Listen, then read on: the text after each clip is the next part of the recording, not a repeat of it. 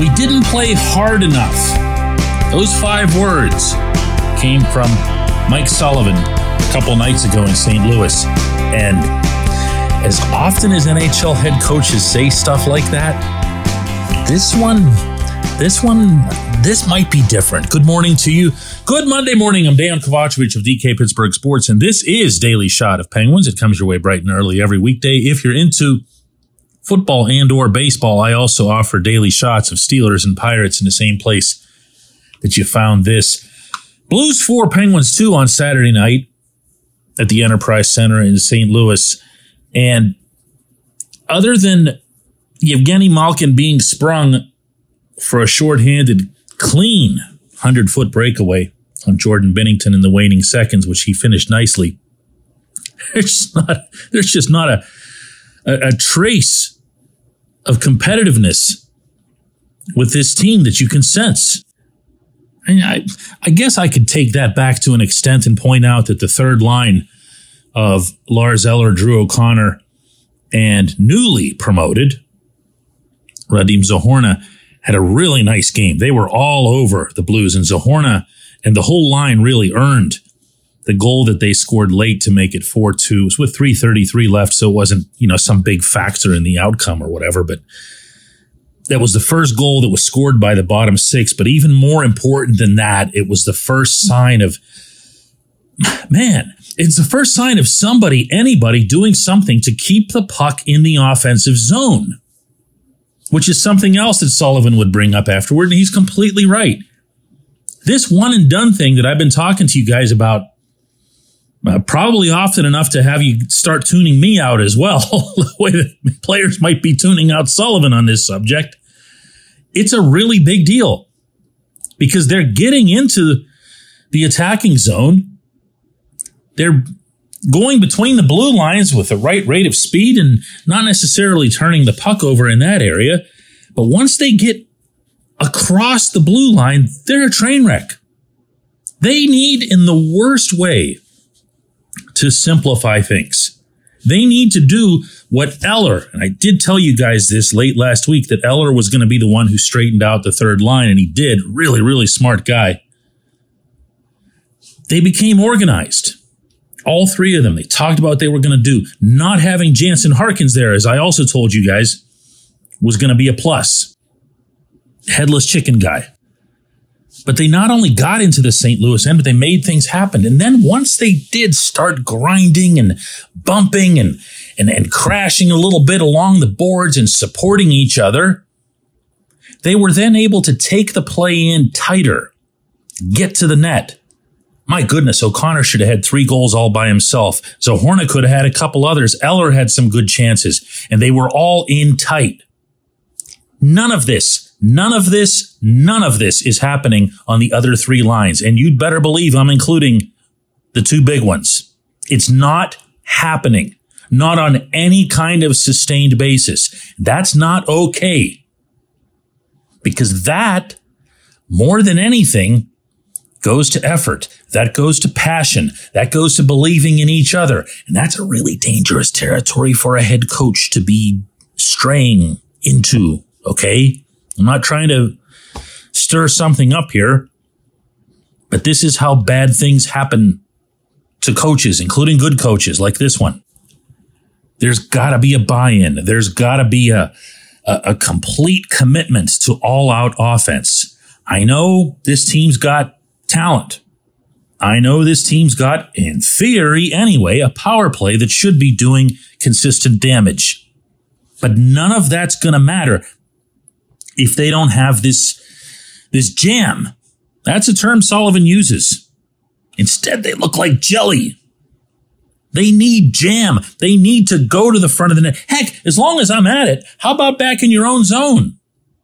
How about clearing people from the front? Look at the goals that have been scored against the Penguins to date. And I understand it's just 5 games. You can call this an overreaction. You can call this, theatrics or whatever. But it's 5 games that can set the tone for your next 5. And then for the way you play throughout the early part of the season.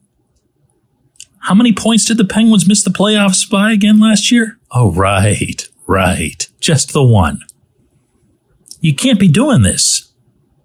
There's not an excuse for it. There's not a defense for it. They're not fighting for goals at one end, at the net front, and they're not fighting to prevent goals at the other end, at the net front.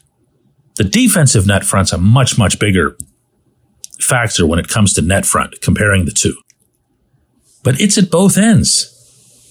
And I don't have the answer to it. I'm going to be honest with you. There's a couple of players that have either confounded me or disappointed me. And I'm not sure which it is because I can't say that I'm that familiar with their general game to say that they'd be disappointing me. But when I look at the effect that Noel Acciari, for example, was supposed to bring to this roster, he was supposed to be the physical guy. Even back when he was signed in the summertime and he was doing a conference call with us reporters, one of the things that came up was Brandon Tanev. This dude's not Brandon Tanev. I don't even notice him half the time.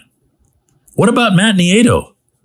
I had people, and I shared this with you, I had people inside the organization, people who knew him and knew his game really well, who said, just wait till you see what this guy can bring. Well, just waiting, still waiting, as are we all. I don't know where this is going to come from.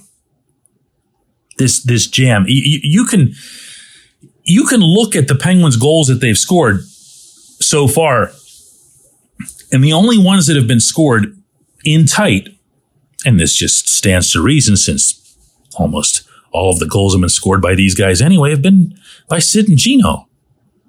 They've been the ones that have been pounding through there. You haven't seen other players. I mean, Rickard Rakell to an extent. But you've got to have more than this. You can't just go to play hockey and do so by rolling out some canvas, waiting for a masterwork to create itself. You got to make stuff happen. You got to make it happen ugly. And you better get about doing that real soon. When we come back, J1Q.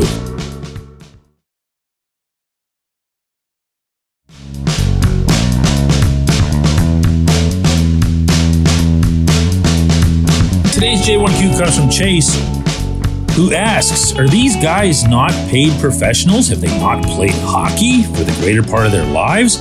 Why do they have to do any crawling before they walk? Don't they know how to play the game already? Haven't they been practicing with their line mates? As I see it, the problem comes down to one of three causes. One, the players aren't good enough. Two, coaches aren't good enough. Three, both aren't good enough. DK, which is your choice? Well, Chase, you kind of cornered me there as far as my choices. I would not take any of your three. Clearly, dude, the talent is there, okay? You can't have a roster that's so top-heavy the way Pittsburgh's is and say that they don't have talent, that they aren't good enough. There are some living legends taking the ice. And yes, I know they're older, but they're living legends who've got a lot of game left. Coaching might not be good enough because the coaching isn't getting the desired, here it comes again, effort level. It isn't getting the desired commitment. It isn't getting the desired adherement to the system. And that's something that all of those things can be related, believe it or not. Anyone who's spent any amount of time in hockey, whether it's, playing, coaching, reffing, whatever it is, will know what I'm talking about. If you believe in the system, you're committed to it because you feel like the extra effort that you're about to expend, even if this is subconscious, is going to be worthwhile. If you're going to skate from one end of the rink to the other as if your life depends on it, there's a part of you believing that there's going to be something good that comes of it. If not for you, then for a line mate or for somebody behind you.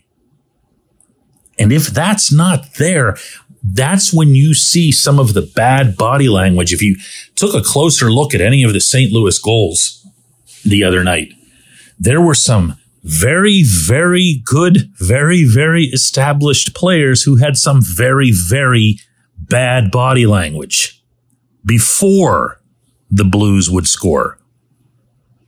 And that to me is a sign of we're just not operating with a whole heck of a lot of faith out here. That kind of sign. That's what I'm seeing right now more than anything else, because we've also seen like the third period in Detroit. We saw pieces and parts of it in St. Louis. We've seen pieces and parts of it through the first couple of games as well, notably in Washington.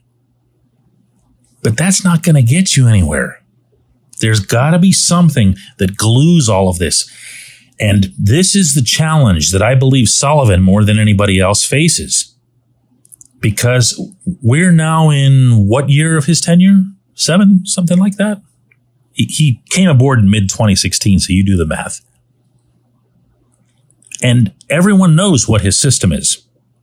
Everyone knows the system has won, but everyone also knows that the system hasn't succeeded in a while.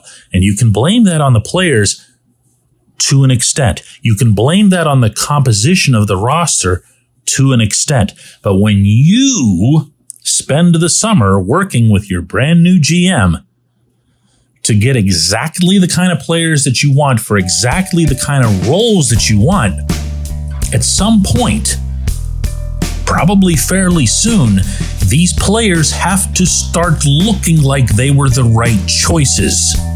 I appreciate the question. I appreciate everybody listening to Daily Shot of Penguins. Going to do another one of these tomorrow.